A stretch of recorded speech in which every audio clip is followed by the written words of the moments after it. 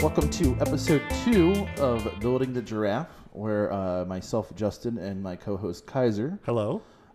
attempt to satiate the whims of an insane billionaire who has locked us into a lifelong contract where we, again, have to create a movie to his liking that he will then fund, and then hopefully we can get out of it, but it doesn't seem like there's any way out. So it seems like we're just going to do this until one or both of us is dead, and then maybe there will be another person that he locks into the same contract. Maybe. But who knows? We'll see. To give a little backstory, me and Justin were on a trip to Japan, and we wandered into a Japanese arcade. And what we thought was just like normal claw games was actually a claw game for the hyper rich. Yep. And we were picked up like in a 2-for-1 when you get those in those claw games. Yeah.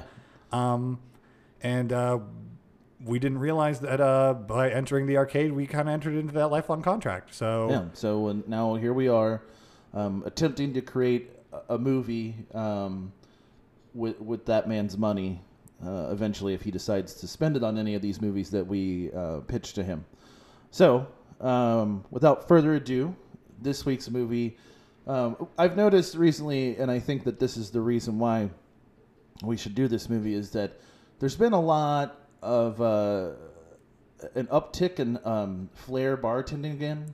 This was a thing back in the 80s, of course, because people just liked when someone could pick a bottle up and hold it really far in the air while they poured liquid into a glass, which I don't really understand why. I've worked in bars for many years, and it's never been that impressive to me. That the long pour. Yeah, exactly. The long pour, or like they can flip bottles around, which also seems useless because you're sort of in some ways fucking up the liquor, but hey, whatever. But people loved it, you know, they go nuts about it. For a long time, there was a big explosion of that across the country. You know, if you remember when TGI Fridays first really went national, that was a big thing for them. Right. Applebee's was the same way. They followed suit. Then you had like Hard Rock Cafe and all those things. And then you started having more and more of those smaller ones across the country. Now there's a big boom in like craft beer and craft cocktails, but also with that comes, again, the rise of the flair bartender.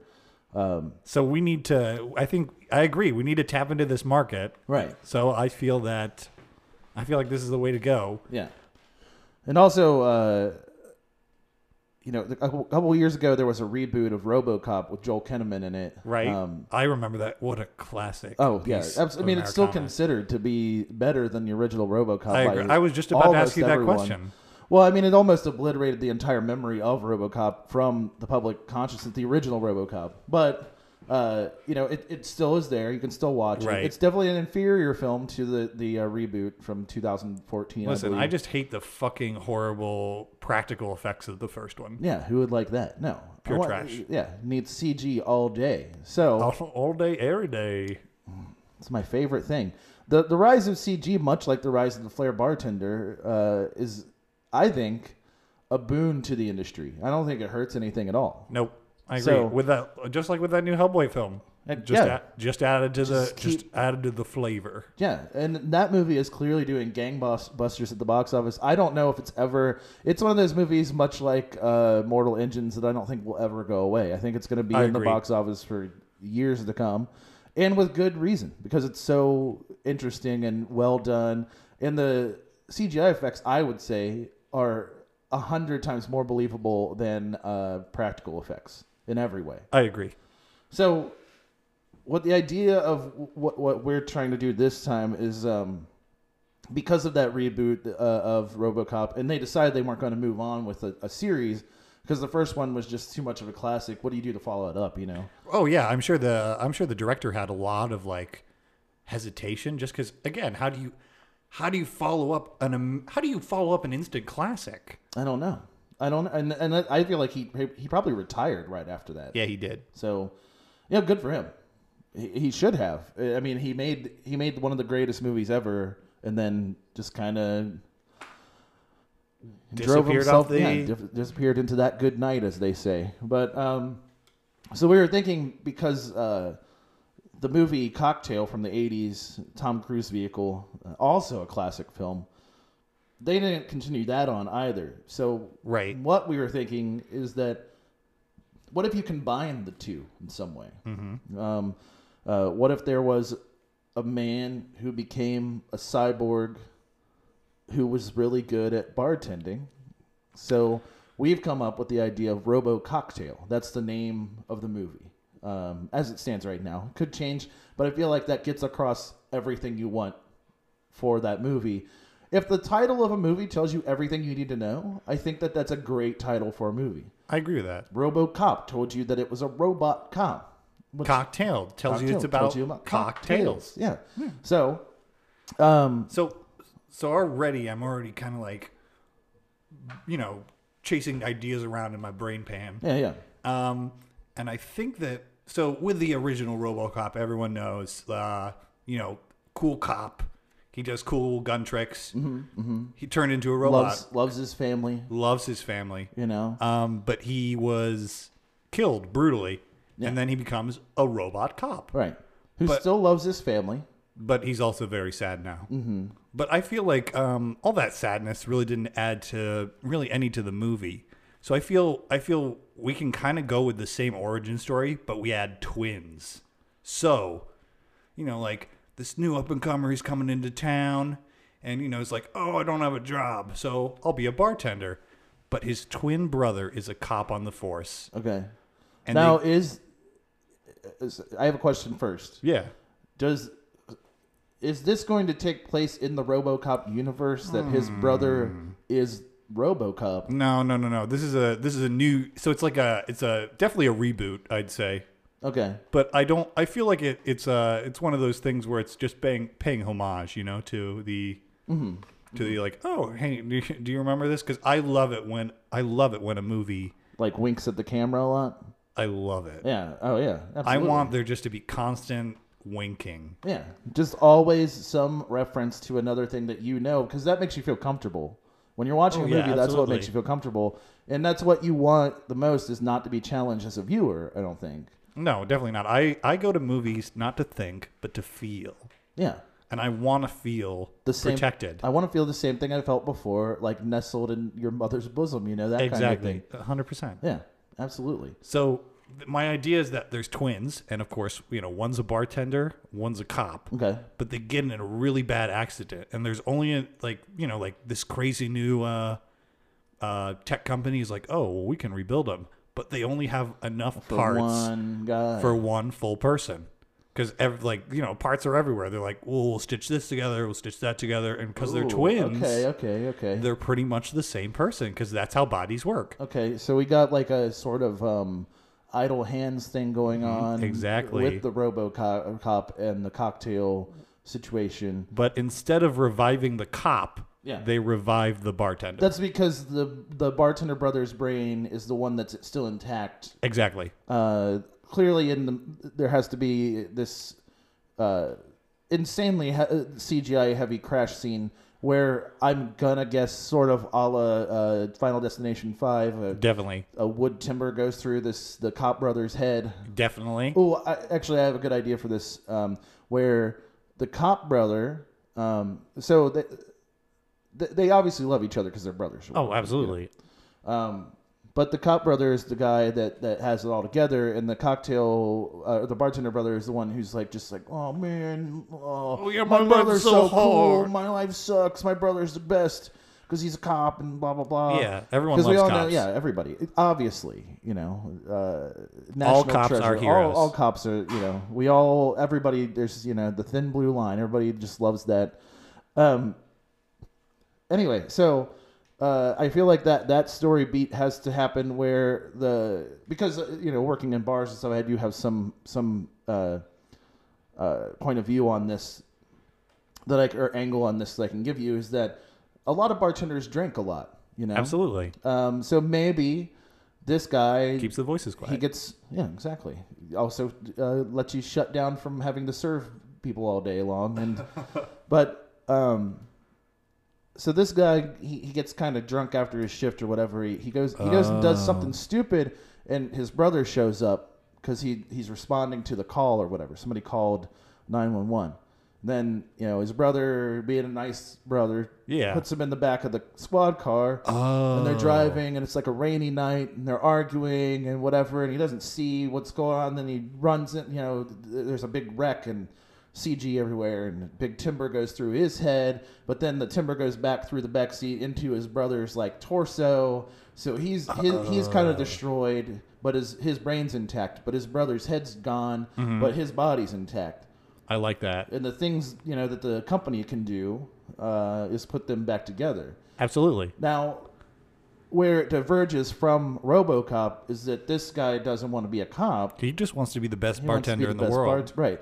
So what they think in this Frankenstein's monster that they've created is that they believe it's going to be a cop, but when they find out, this cop he can't even hold. He's not even going to hold a gun. All he wants to do is pick up these bottles, and pour them all over the place and everything. Right. So that causes a big problem for them. Definitely. They don't like that. They need a robot protector of the city. Absolutely. Because crime is a big issue. Yeah, exactly. So somewhere in here, though, you have partially a sort of comedic fish out of water story of this robot man who now is a bartender, who's sad about his brother, but also he knows that his brother's with him because he's using his brother's body parts and stuff. His brother was a great gunslinger, so now this guy has this amazing ability with his hands to spin things and do all kinds of stuff, which lends very well into flair bartending. But I think it should almost go a little bit of the opposite route. He's only good at spinning guns. Like all the powers that he had of being a flair bartender are lost now. So he has to retrain to be a flair bartender. Right. That's what I mean. But his brother, he was a bartender, but he wasn't that great at it. Right. This is what makes him great, is that his brother was really good at spinning guns around and all that kind of shit. Yeah. So now he's like honing his brother's spinning gun skill into now flipping bottles and spinning bottles and mixing cups and all that kind of stuff around. I definitely want like with that, like this is kind of jumping ahead definitely into the middle of the first act, so I'm sorry. But I definitely want a training montage where he's a super slow like Robo Man, and he doesn't know, like he's like his friend bartender throws him a drink, and it passes him by, and then he raises his arm. Yeah, right. And yeah. And then he tries to flip the bottle, and then it just flips and it crashes on the ground, and everyone's like, "Ooh, this guy." Ooh, what if it's this then? What if it's actually? How about we go the complete opposite direction? Okay. This company is actually TGI Fridays, that wants to rebuild him as the greatest flair bartender to bring people, because TGI Fridays. Yeah, there's no sinisterness. There's no. No. Yeah. They don't want anything like weird. Like they want him to actually be the best bartender because then it brings people in. Because as we know, TGI Fridays has fallen on some hard times. Absolutely, they're constantly offering free appetizers, shit like that. They need something to get people in the door in this day and age of the farm to table. We all know millennials are killing TGI Fridays. Absolutely, they are. I feel. Well, but what person doesn't want to see a robot pour a drink? You tell me that. I want all my drinks to be poured by robots. Exactly, me too. I work in a bar and I want all my drinks to be poured by robots as well. In fact, I would like to work exclusively with robots in the bar. If they would turn me into a robot, great. I'd be more than happy to do it. I'd be fine with that too. So let's. So yeah, okay. So we have the backstory. We have some ideas here. So there's at least in the beginning there's two brothers. Right. There's clearly got to be a president of TGI Fridays. Definitely. There has to be the buddy bartender who's sort of the comic relief. Yeah. No. He's the re-mentor. He's training him again. Okay, I got you. Like he can definitely fill the buddy role. I don't think we need another buddy role, but he's a little bit more of like a. Well, we don't really have a buddy role already though. Do you feel like it needs a buddy role? I feel like with the gravitas of this movie, I feel like. Well, I guess if we stumble upon one while we're going through this, then maybe. But I guess you're right. I guess a mentor sort of thing makes more sense. Maybe he's like he is okay. I figured it out. Okay, so we need. Who is it that we need for the brothers though? Who's going to play Robo Cocktail? Ooh, should it be like a young actor? Do you think it should be like a down on his luck, like mid late 30? I think bartender. It should be. Yeah, it shouldn't be somebody super young. Okay. I think it should be like a Jake Gyllenhaal. Ooh. That type, that age range. So maybe Jake Gyllenhaal is the cop brother. Okay. Oh. The Franco brothers. Yeah. All right. Fair enough. Yeah. James Franco is the cop brother. Dave Franco is the down on his luck stupid brother. Absolutely. Okay. Because here's the thing. Because James Franco is kind of under fire a little bit for being a little Me Too kind of guy. Yeah. Tragically being killed by CGI in a movie might help his image slightly, and also he'll take pretty much whatever he can get at this point. Yeah, definitely. I mean, you've seen Palo Alto, so yeah, right. Yikes. So he'll be the cop brother who gets killed, and then the little brother will be Dave Franco, who's the bartender brother, because they're pretty much age appropriate. I'd say they're both one's late 30s, one's kind of early 30s. They could pull off twins. Yeah, I think so. Yeah. But I don't even know if they necessarily have to be twins, though, at this point. That's fair. But they look similar enough that you could play whatever age you want, really. You don't have to do much of anything with it. Absolutely. They just have like an incredibly huge likeness to each other. So you have those two. The president of TGI Fridays, should he be an older man?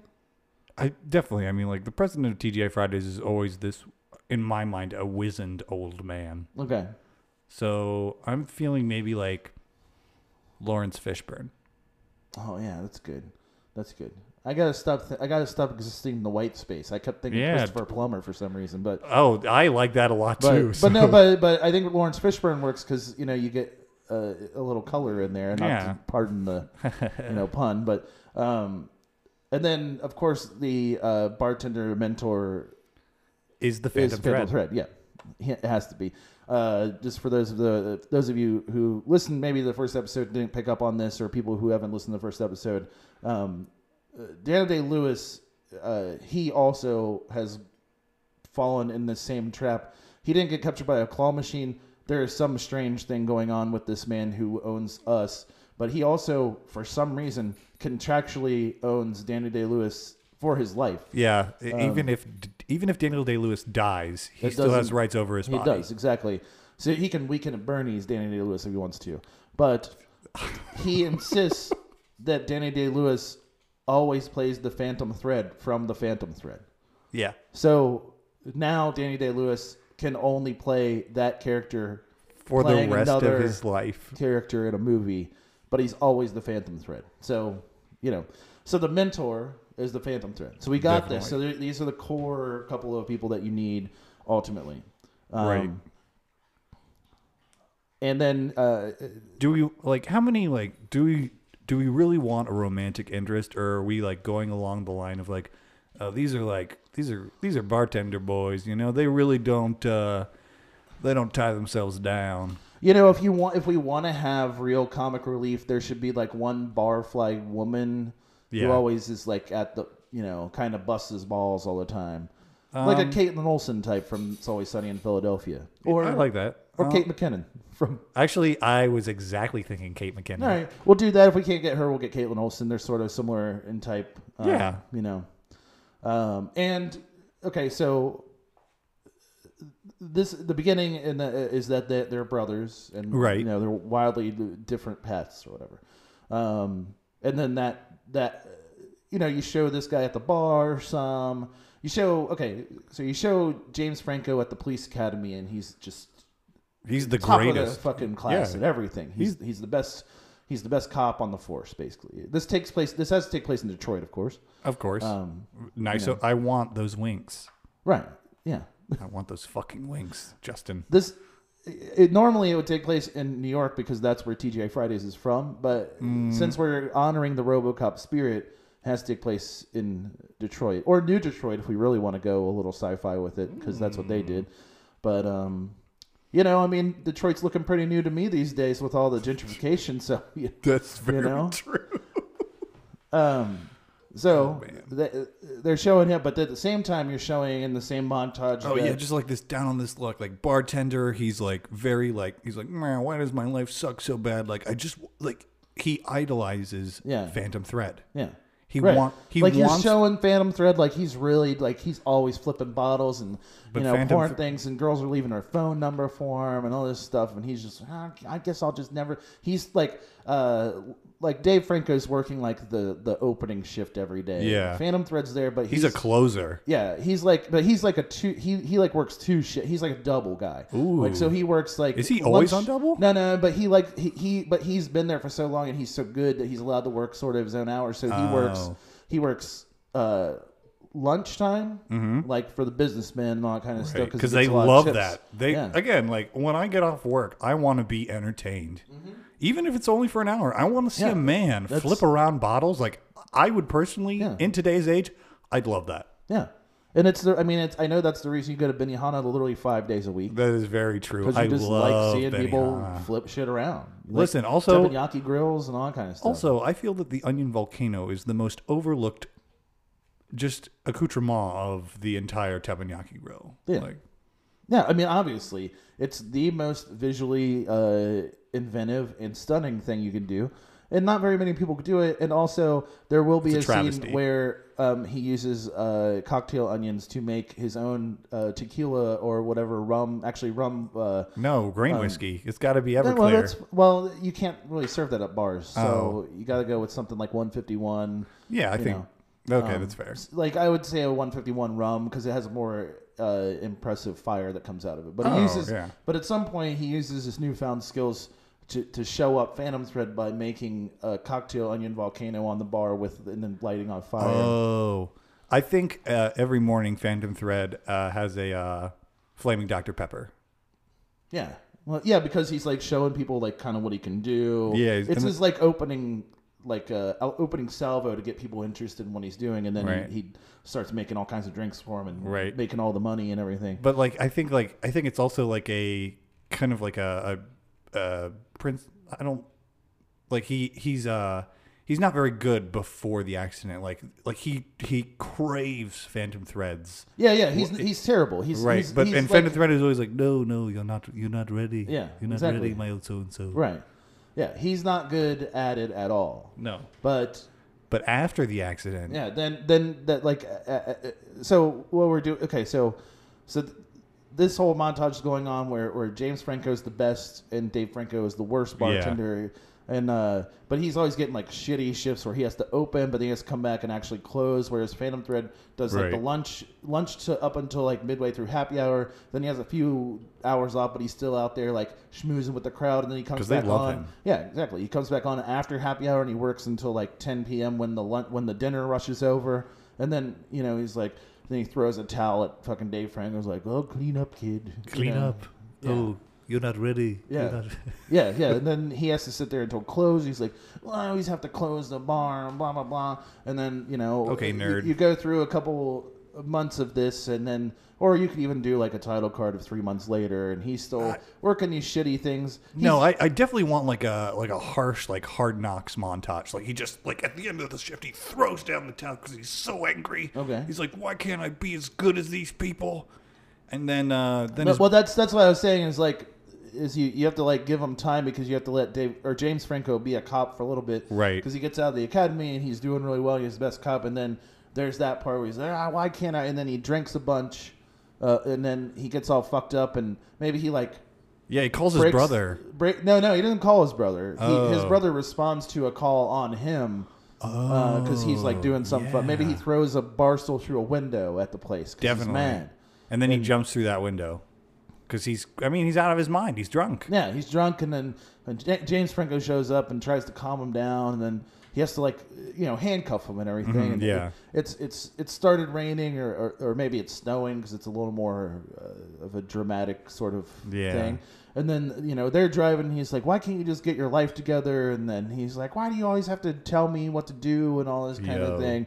And then what you do is during that moment when they're arguing, you sort of cut back to, and this is sort of a thing from RoboCop, where during their formative years, he would watch RoboCop. Yeah. Like he loved it so much. Yeah, because absolutely, it's a formative experience. But Dave Franco always wanted to watch Cocktail, so they're going back and forth with this shit where they're constantly at war, but James Franco always wins because he's the one who gets like straight A's, and their mom always says like he can watch whatever he wants. You gotta do your homework. Listen, dumbass, stand in the corner. Don't talk to your very nice brother who you love right, much more than you. That exact thing. So this, then basically in the car he says something like, "Oh, I wish you would." Not necessarily die or whatever, but something bad would happen. I wish to you weren't part of my life anymore. Yeah, there you go. So I wish you weren't part of my life anymore. And then the accident happens. And and this horribly violent crash sequence where James Franco's head gets exploded by a fucking wooden timber. And then the rest of it plunges into Dave Franco's torso and like destroys his torso. And then you kind of cut to the hospital, right? And on the screen is Lawrence Fishburne, and he's doing like sort of a commercial, not necessarily for TGI Fridays, but TGI Fridays Incorporated, because they sort of run not just like they don't just run like the food thing, but they also are like they're in like healthcare now and all this kind of stuff like that. Oh yeah, they've acquired like different things to diversify their business. Thank God it's Fridays. Yeah, exactly. That's his whole thing. Like he says that. And it's like, I need a new heart. Well, thank God it's Fridays. Yep, there you go. I need a loan for my house. Well, thank God it's Fridays. Thank God it's Fridays. Checking in loans for only a low rate. Yeah, and people just and plus you get like a free order of cheese sticks or something. Yeah, it's great. So they're doing all that, right? They've diversified their business where they're entwined with a lot of what Detroit is now. Yeah, absolutely. Because they're the reason Detroit has experienced this economic boom. Yeah, exactly. Because even though they're a corporation, they still want to do some good, and they relocated there from New York because New York's kind of fucked up and everything now. No one likes New York. Yeah. So Detroit's basically a new New York for them. So he's saying that, and this is through Dave Franco's eyes because he's in this like weird kind of vegetative state, but he can still kind of see the TV. And then Lawrence Fishburne walks through the door. Ooh. And because he's an employee at TGI Fridays, so of course he's concerned, but this is also an opportunity for him. He's like, what would you say if what would you say if I could make your dreams come true? Yeah. Yeah, we know you're not the best bartender, but what if you could be the greatest bartender to ever live? And then, of course he agrees to it immediately. Absolutely. I would sign it in blood. Yeah. Which he does, actually. He does actually do that, yeah. That's the only, that's also a thing with TGI Fridays. They're like blood contracts. They've also acquired like 23andMe, so they do like a lot of DNA sampling and stuff like that. So now, like, you can, like, literally sign for things by, like, pressing your thumb on, like, a thing that, like, draws your blood, sort of. Right. That's also a separate thing, but that'll come more into play later on. So this is, like, in the first act. I guess you're kind of reaching, like, this is, like, what, maybe 25 minutes into the movie? Definitely. Because you need it to go quick or whatever. Yeah, absolutely. Because you really want to get to the Robo Cocktail action. Absolutely. And I feel like there's a quick, like, build montage. It's like, it's like, I even want to wink to, we can rebuild him. We have the technology. Oh, like to a $6 million man? Yeah, absolutely. Technically it's the $6 trillion company. Right. Yeah. But, so we can rebuild him. We have the technology. We can make him faster, stronger, smarter, better at pouring drinks. Longer pouring, better at shaking. Yeah. Exactly. That kind of thing. Exactly.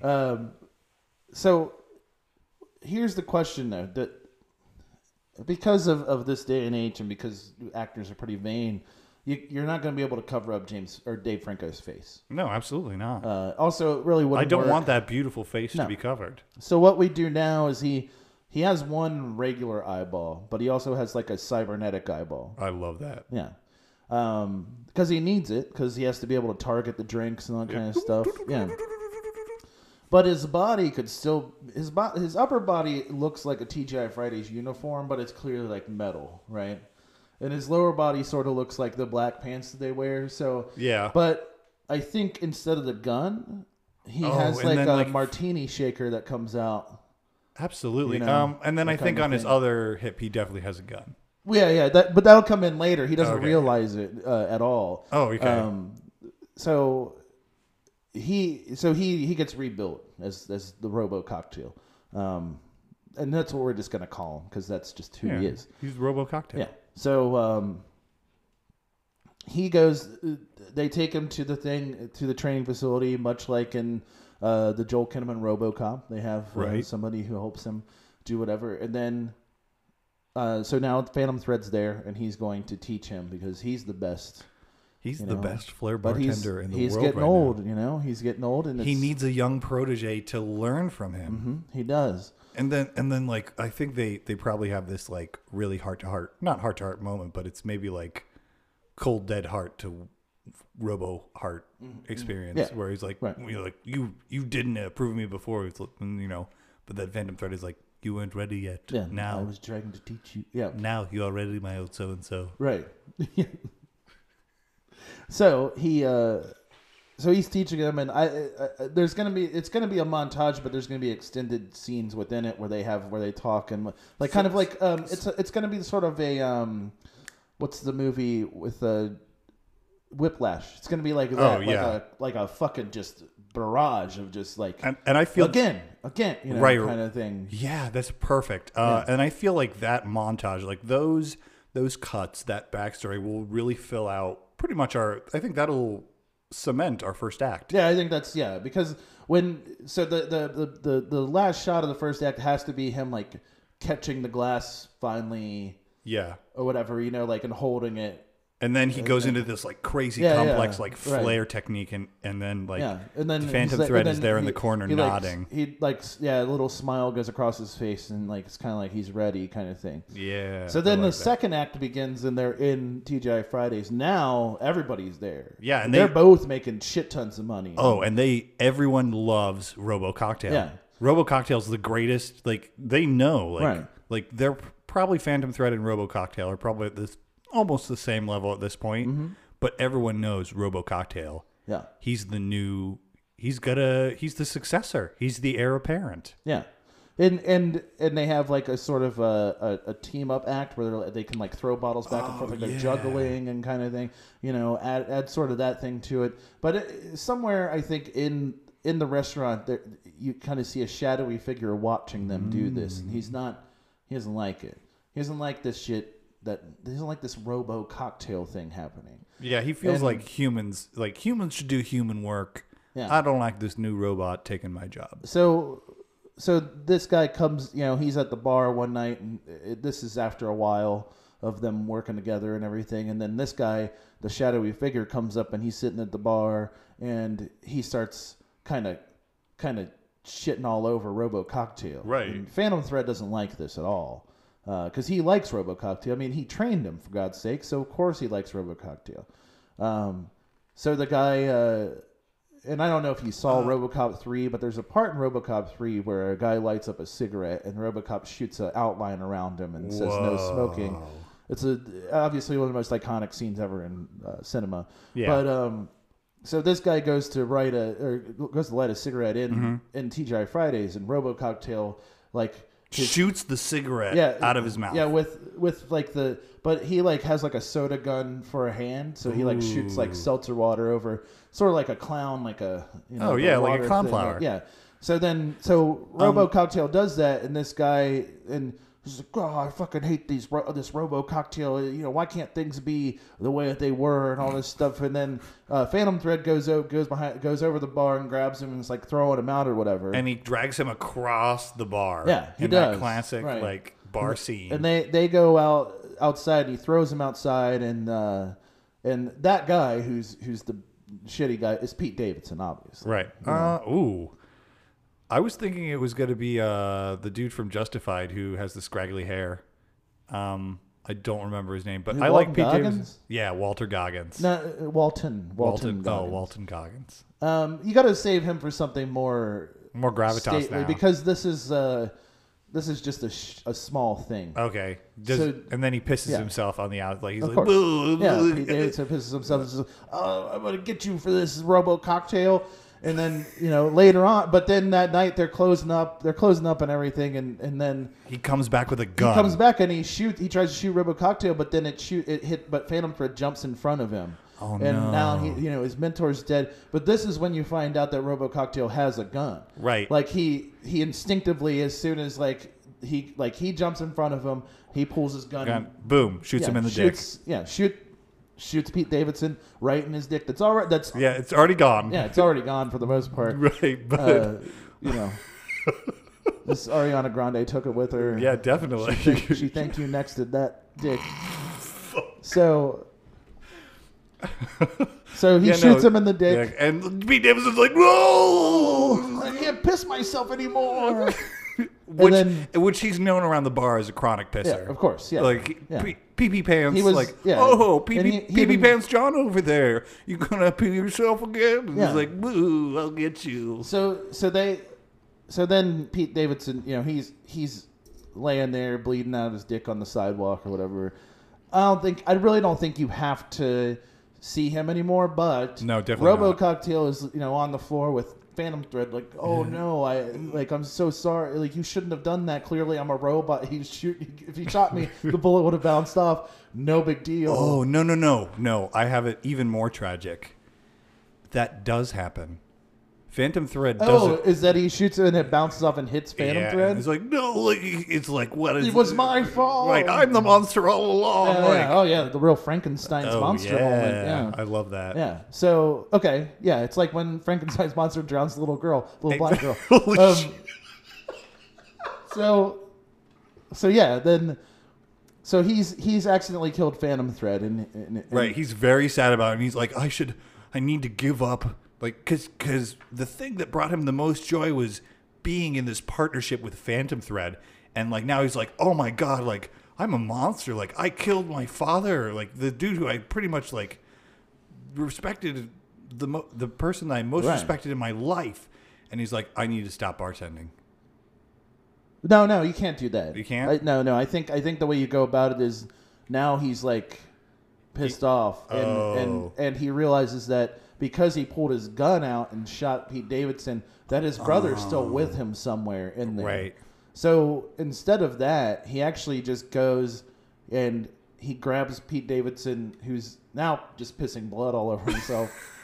And it's like, why did you try to kill me? You killed Phantom Thread, my best friend in the world, kind of thing. Right, absolutely. And all Pete Davidson just says is Applebee's. So then you cut to a hyper conglomerate, like multi-hundred crazy huge building. big building. And we all know that Applebee's is evil. Yeah. Their daiquiris are too good. They must be evil. Yeah. So you can't have that many riblets and not be a little, There's something shady going on at the Applebee's, Right. let me tell you. And you're at the top and you're in this point there's a TV screen and somebody's watching the feed of Pete Davidson with Robo Cocktail. Old CRT as well. Yeah. Oh yeah, it has to be. And the person who's watching that, or the person who should play the big bad, I think, because we are doing RoboCop cocktail thing, it should be Tom Cruise. Oh, absolutely. As a heel turn, bad guy. Yeah, he's like, there you go. and then like and that I think will lead down to a confrontation moment. Do we have the major villain confrontation at the end of the second act? I think the end of the second act should be this introduction of him, and then in the third act, it's kind of now the cop brother is kind of taken over, right? And he's tracking down whoever he doesn't know who Applebee's is. He doesn't know what Applebee's means. Yeah, he just knows that Applebee's is a restaurant, but in their competitor of TGI Fridays, but he doesn't know who runs it, and he doesn't realize that Applebee's also has created a bartending robot. Yeah, well, here's what you do with that turn is that they steal Phantom Thread's body, make him into like an ED-209 type bartending robot who has who can shoot beers into people's hands real fast. He has soda gun hands. He has soda gun hands, and then he also has pour hands. Yeah. So he can just literally go. Yeah. And then it's like, thank you for the gin and tonic. 60 shots at one. He's just great. And at some point they have to get in some kind of crazy bartending battle. Obviously. Absolutely. Well, it's obviously the 300th annual Detroit bartending battle. Okay, yeah. All right, yeah. Fair enough. Flair bartending battle. We have one of those in Cincinnati, and they call it cockfight. So we could do something similar to that. I like that. So they get in this Detroit and then, cockfight. And it's sort of almost like a John Henry versus the Steam Machine situation, because Robo Cocktail wants to win, but he's limited by he's not as fast, right? But he has a lot more tricks up his sleeve, and also he doesn't want to humiliate his former mentor and best friend. Well, I think that it almost is like Phantom Thread is just he's too good. Yeah. He's too good. They've gone the evil route, and whereas with Robo Cocktail they left like his humanness in him. That's true. But with Phantom Thread they just stripped all of it out. All he is a drink slinging machine. He has no heart. Okay, so it's sort of like the robot in the second RoboCop that is just addicted. He was addicted to that drug. This guy's addicted to bartending only. He doesn't give a shit about. Well, that's his cornerstone. Yeah.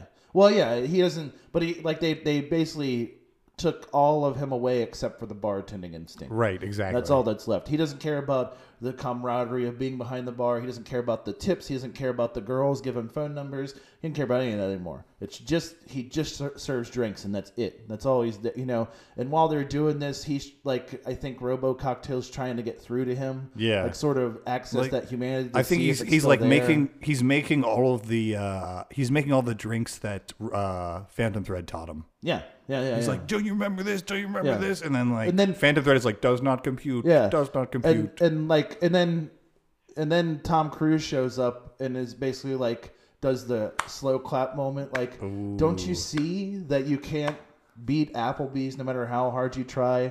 And Lawrence Fishburne's there and he's all disheartened because he's like, I thought that what we had was, real, and now my competitor, blah, blah, blah. Yeah. So there's a whole part where there's a villain speech sort of thing, and Robo Cocktail, as one last-ditch effort, makes a flaming Dr. Pepper and sets it on the bar. And you see in the robot eye of Phantom Thread's ED-209 persona a sort of... a flicker. Yeah, a flicker of what it used to be. And then he takes the drink and he has himself a sip, and then he dies. Oh, okay, that's actually perfect because he's given up. Like he realizes, like, oh, this is who I've become. Yeah, I'm like there's these so like horrible. Really quick like flashback pictures of like ching ching, like just like them together and like and then him like drinking a lot of like flaming Dr. Peppers. Like pretty much, I almost want to go back and in every scene. Phantom Thread pretty much has a flaming Dr. Pepper. Like, always like lifting it, like right. He's like, and actually, what he does is he doesn't. The way he destroyed, that's his last. So this has to be like basically like toward. This has to be the end of the movie. Mm. This is the third act climax. Basically. Yeah, no, I was. That was the understanding that the bartending battle happens during the middle of the third act. Okay, I got you. So we got to that part. So he's okay. That's what it is. So the beginning of the third act is him tracking down what Applebee's is and who whatever. And the middle. So the lead up to the middle of the third act is the is the Phantom Thread robot reveal. Yeah.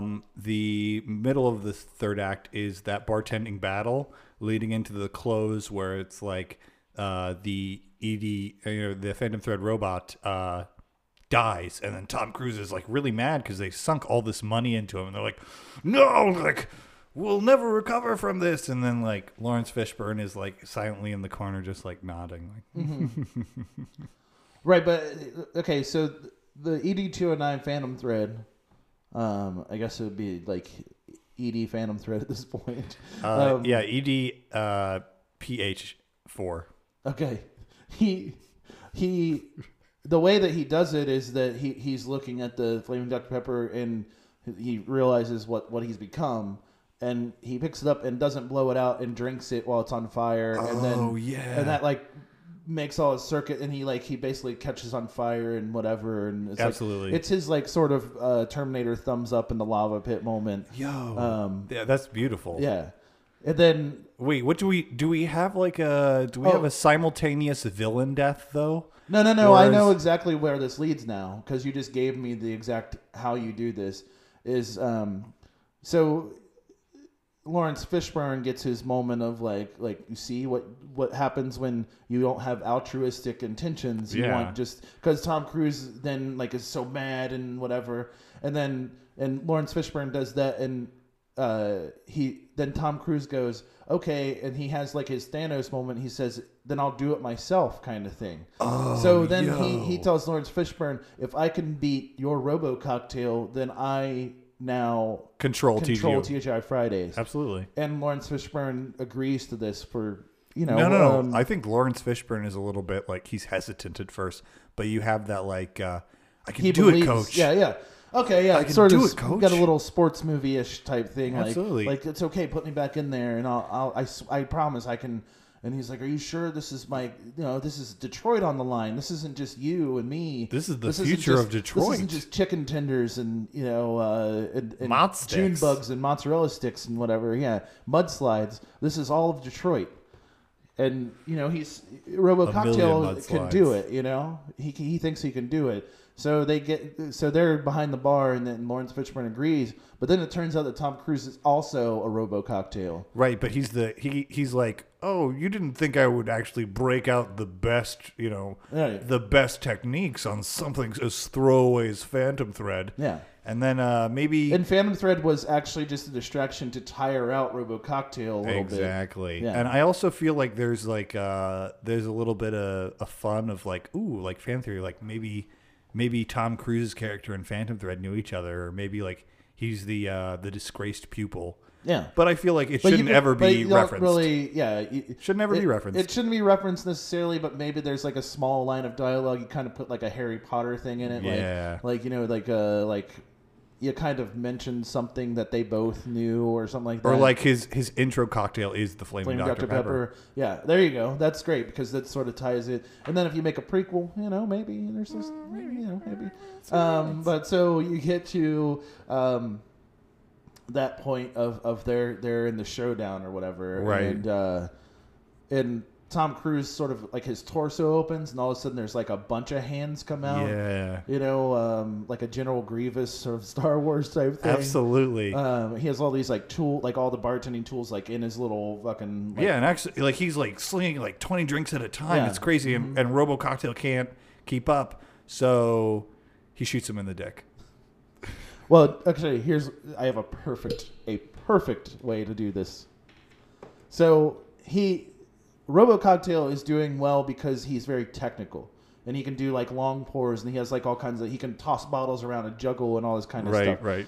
Tom Cruise, his crazy General Grievous thing is just really fast and like really precise with things. Right. So Robo Cocktail, his brother comes to him in his head and is like, "Trust me, I have one thing you can do to win this," and he's and his brother's not a bartender, right? But he trusts him. So you just see Robo Cocktail set up like 30 beers, and then he pulls out the gun and shoots the caps off all of them. Yo. And everybody's cheering, but then at the end of that, you see that all he's of them shot. Have gone into Tom Cruise. Yeah. Well, no. He just shoots one bullet. It goes through and takes all the caps off the things without like shattering the bottles or whatever. Mm-hmm. But then like everybody's like, yeah. But then you have the reveal that he also shot Tom Cruise right in the dick. That's perfect. Yeah. And they win. Everybody's real excited. Tom Cruise is shamed as he should be. Yeah, he's shamed, but also like they're arresting him. They're then they turn Applebee's over to Lawrence Fishburne. Right. Everybody's excited. Then you flash to the Robo Cocktail's just back at TGI Fridays. He's working. And everyone loves him again. Yeah, everybody loves him. They're like, but actually, they love him more. Not only has he won the 300th annual Cock Fest. Yeah. But he exposed Applebee's for being, the horrifying thing they are.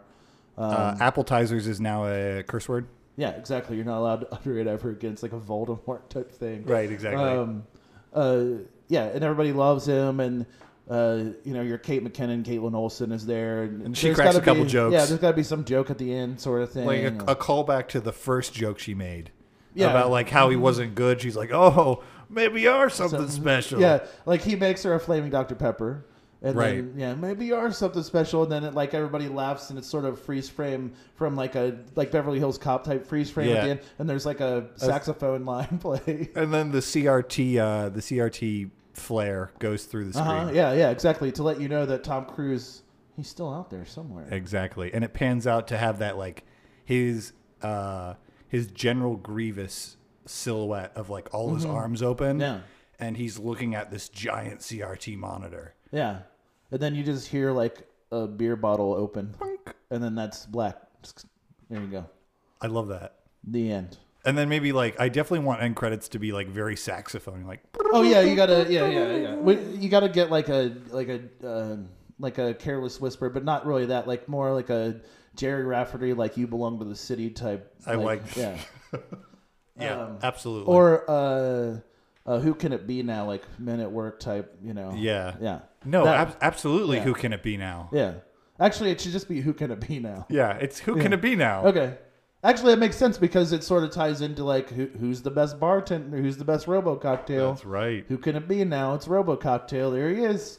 All right, so we've got the story down. This is great. I think we really nailed that one completely. Really well. Yeah, I think that's a great film. So now we have to move on to who's going to direct it, what the budget's going to be. Mm-hmm. And then composer. Oh yeah, composer as well.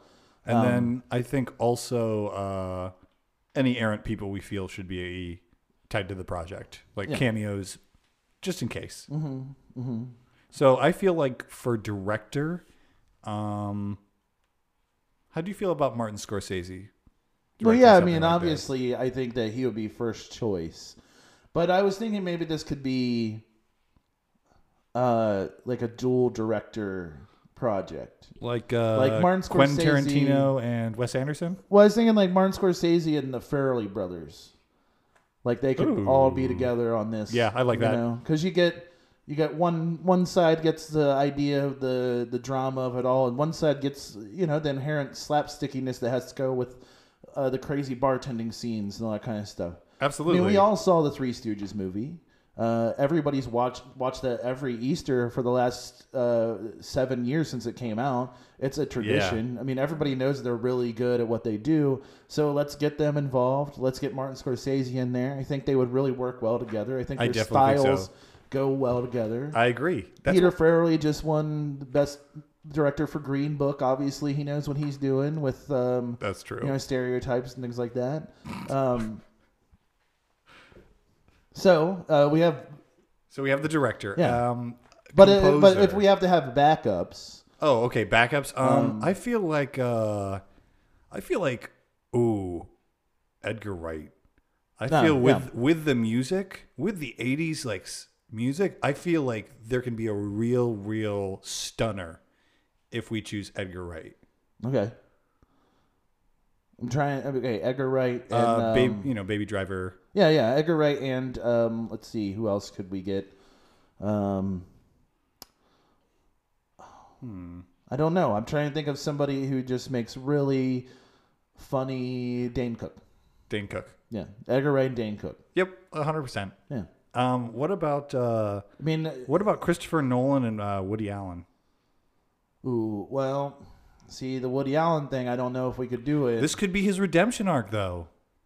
It is true, but the problem is that he's going to ask for a writing credit on it. Ugh, disgusting. Yeah, you can't let him write the thing because then all the dialogue's going to be weird. Yeah, weird, kitschy dialogue. Yeah, and then we would have to set it in New York because he's not really allowed to leave his vestibule neighborhood anymore. Yeah, so it's going to be difficult. So then instead of that, let's do Christopher Nolan and Michael Bay. Because you need explosions. Now, are either one of those guys funny though? That's the problem. I've seen the comedy stuff in Transformers. Yeah, Michael Bay can do it. Told you. Yeah, you're right. Let's see. Okay, so I think we're set on directors. We have three backups. We need writer. And honestly, you know what? I'm just going to say it, and I know I said it before, but I think the writers should just be the Farrelly brothers. Yeah, I agree with that. Actually, no, let's not have them as directors. No, I know, that's what I'm saying. Let's just take them away from directing. Let's make them solely the writers. Absolutely. Also, they can be consultants if they want. Like, give them a consulting producer credit, just for the slapstick parts of the movie. You know, we need somebody in there who can kind of guide other people. What about oh God, never mind. I totally blanked on the name. The writer for the original RoboCop. What if we brought him in? Well, I mean, there's two. There's Edward Neumeier and Michael Miner. If they're both still alive, one of them could. I feel like that would add a lot of gravitas to this movie. I mean, look, ultimately, we could just get Paul Verhoeven to come in and direct the entire thing. He's funny enough. Yeah, he is. I always crack up at it. Yeah. I always crack up at his work. And there will be some weird sex stuff in there, but you gotta let him have also the weird like sex stuff. Yeah, like I kind of want, like with Shape of Water, I want to see Robo Cocktail's dick. Are you saying that we should get Paul Verhoeven and Guillermo del Toro to direct this Yeah. together? Guillermo del Toro does do good, but he doesn't like CGI that much. So yeah, but Vero, that's yeah, that's true. Yeah, I think Guillermo del Toro would do a good job with the funny part. He does funny stuff good, and he'd show a Robo Dick for sure. He would definitely. No, he definitely wants to show a Robo Dick. And also, he'd be good at the people getting shot in the dick because he loves dick so much. Absolutely. If you've seen Shape of Water, you know exactly what we're talking about. Yeah. And if you haven't, definitely add it to your watch list. It's definitely worth it just to see the fish dick. Gotta get that. Man, love that fillet of fish. Give me that fish. So we have all that. We need the composer, which I think should just be Jerry Rafferty because he's really good with saxophones, and we need a lot of saxophone in there. Definitely. I want a lot of men at work though as well. Yeah, that's fair enough. Like, we can get like anybody from that era to do this that had a saxophone in their band. Right. So it's a lot. It's kind of like how Beverly Hills Cop was. I mean, you had all these great pop culture songs. Yeah. And I feel like it, even though it's taking place in 2330. Yeah. All these 80s songs, but never they lose have style. to be right. Oh, do you want like techno 80s songs? Like they're kind of like trumped up for the new 2300s age, but they're like. No, I think you can go to just the regular. I think we can use the 80s type because it always sounded kind of futuristic to begin with. So that's true. You know, synthesizers are the greatest.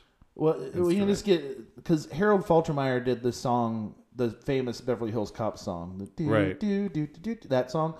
So, I mean, assuming he's still alive, we'll just get him. Okay. Yeah. As the composer, right? And then we'll get Jerry Rafferty and Men at Work and those guys to contribute. Yes. Like soundtrack to it. Yeah. Yeah, I like that. Either that or we just make Rafferty join Men at Work.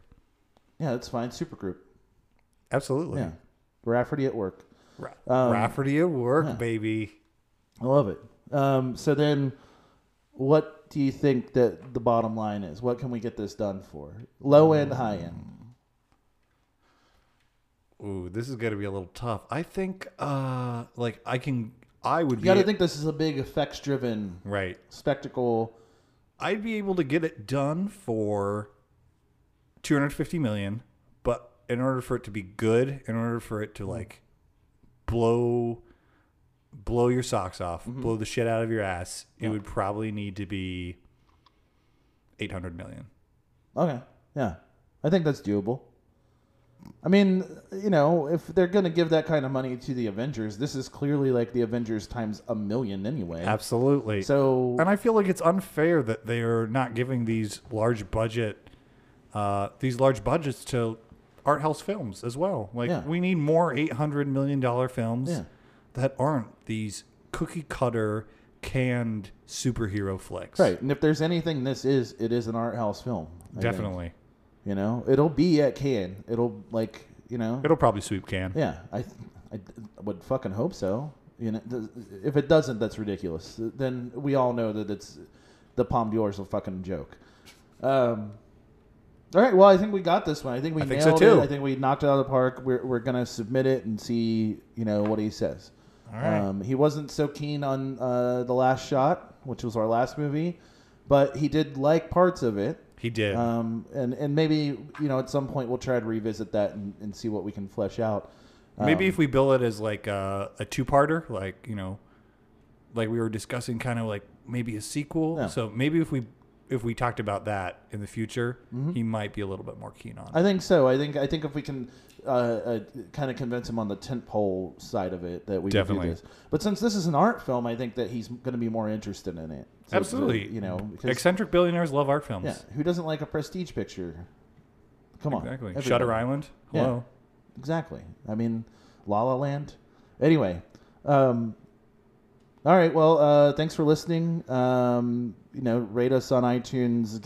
If you want to write into us, feel free to. Oh yeah. If you have any ideas that you think maybe could end our indentured servitude quicker, please send them in, and then we'll look at them or we won't. So yeah. I mean, it's just up to you, really. You hold our fate in your hands. Anyway, I'm Justin. I'm Kaiser. Thanks for listening, and we'll see you next time.